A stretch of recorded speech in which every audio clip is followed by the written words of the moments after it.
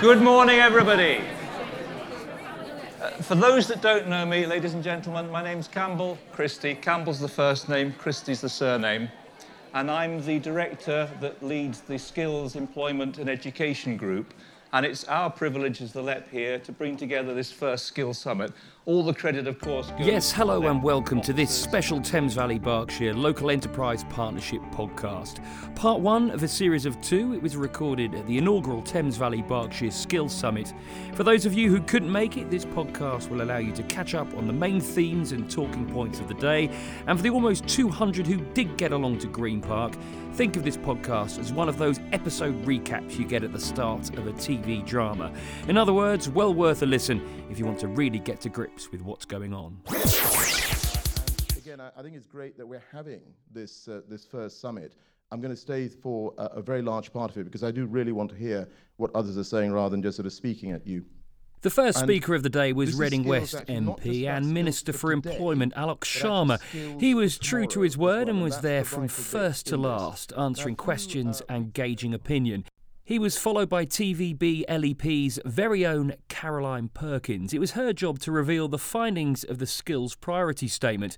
Her job because she was the one who did the hard work putting it together.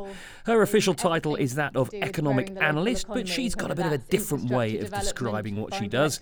I caught up with Caroline just after her presentation. And what we're increasingly finding is that conversations we have with partners on a wide range of subjects end up becoming conversations about skills. Whether that's the skills required of construction Caroline, workers, you've been speaking at the Skills Summit and you've been talking about something called the Skills Priority Statement. Before we go into that in a bit more detail, how would you describe your job? What do you do? I'm a bit of a data geek. I'm a labour market researcher, but I really like getting into the nitty-gritty of the data. Looking at labour market trends, looking at what skills employers are requiring and what subjects young people are studying, and really where are the mismatches in the skills system between skills people have and skills employers need, and what can we do about it. I think you are Caroline Perkins, data cruncher. That sums it up. It does. So tell me then about the Skills Priority Statement that you've been talking about today. Give me a few highlights. So the Skills Priority Statement is a really comprehensive evidence base of everything about jobs and skills in Berkshire today. So it includes information about jobs that employers are really struggling to recruit across Berkshire, and that might vary from specific roles within digital technologies such as cybersecurity, analysts, data analytics, really sort of technical jobs, but also sort of more routine jobs. There's lots of vacancies in the hospitality industry, for example, health and social care, logistics, and it really brings all that information together in one place, so to help learning providers and to help young people know where the opportunities are in the labour market. So there are things in there that stood out to me, for example, the disconnect between employers, education providers and young people. Can you tell me a bit more about that? What you found? Yeah, I guess this is an age-old issue, whereas employers say, oh, young people haven't got the skills that we need, they can't communicate, they just want to text, they need to improve their communication skills, whereas young people haven't necessarily been given work experience and the opportunity to learn how to be in an employment environment, and so therefore there's just a tension between the two. Does the data throw up any potential solutions for that kind of thing, or are you really just kind of finding what the problems, what the issues are? The data is mainly finding out what the issues are, but there are examples of, I guess the next stage is looking at good practice and what other areas and organisations have done to try and provide some solutions to some of these issues. And yeah, we're really keen to work with local partners to see how we can overcome some of the issues we've identified. Yeah, that kind of preempts my next question. What do you hope people, employers, people who are here today, people who are listening to this, what do you hope they will get from the statement?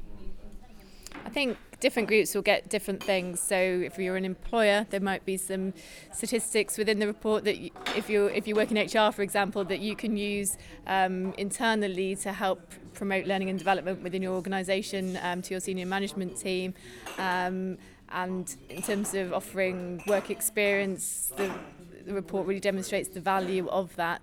If you're work with young people and from a careers perspective, there's a lot in there that, in terms of even just saying these are the main employers in Berkshire, these are the main employers in these different sectors, so that you can really talk to young people about what's on their doorstep and where they may have more success in terms of careers.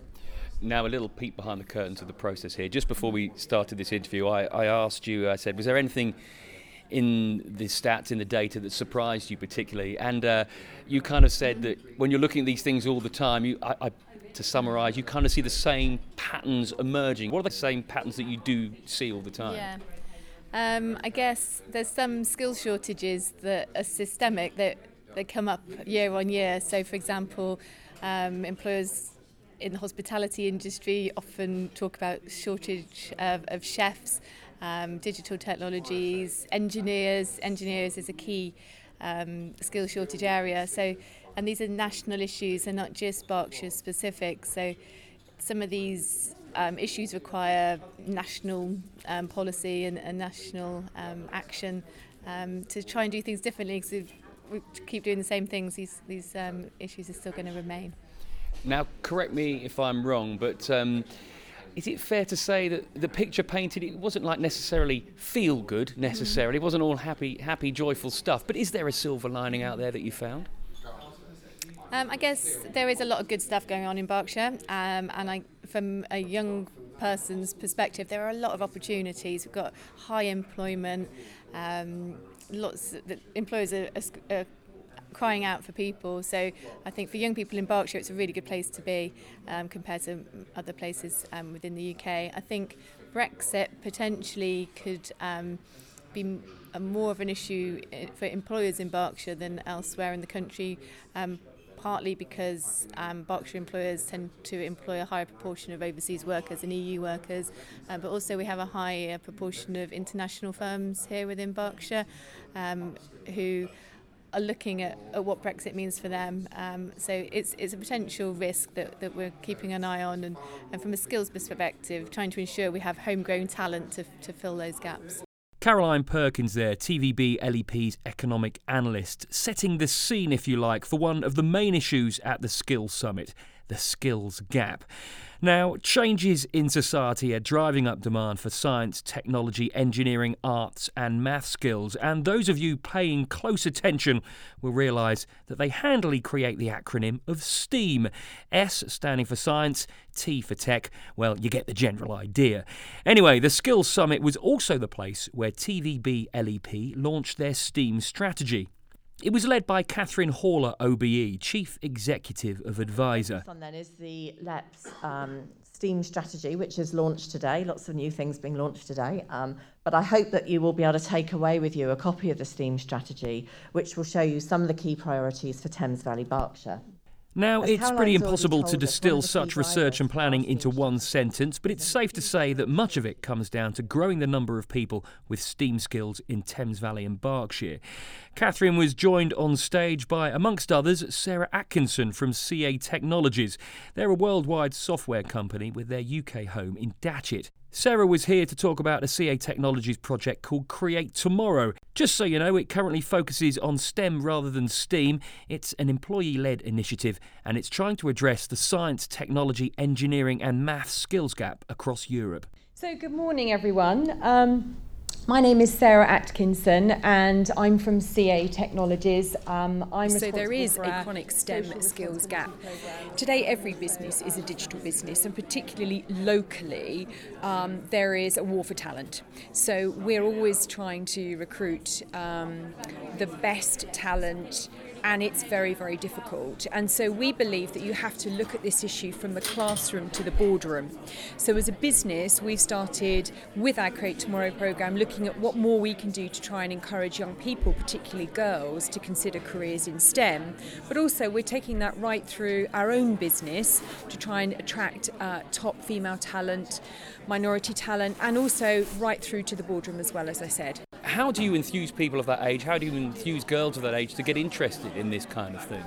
Well, I think the first thing is you have to help make the connection between the subjects that they are studying and how that transfers into future jobs. That's where role models really come in, and I think it's incredibly important for young people to see people like them actually working happily in these new roles. And the other comment I would make is that actually the jobs of tomorrow, some of which don't exist today, so a lot of it is about being digitally literate and prepared for the new types of roles that will come.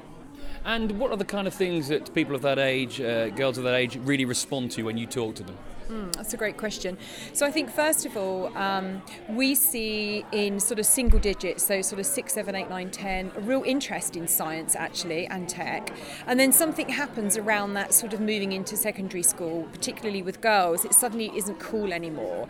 So I think that there's a lot of social pressure, and I think that there's a role that everyone has to play, parents, teachers, broader society, to be much more inclusive towards girls. And again, it does go back to role models. If you think back to your own childhood and you think about who inspired you, that often has a huge bearing in terms of where you go in the future with your studies, your hobbies, your interests. So I think we need a lot more young female role models happily working in science, in tech, etc., so that the girls can understand what it would be like for them. And the other dynamic is, you know, a lot of young people today are really interested in roles and careers where they can make a difference to society.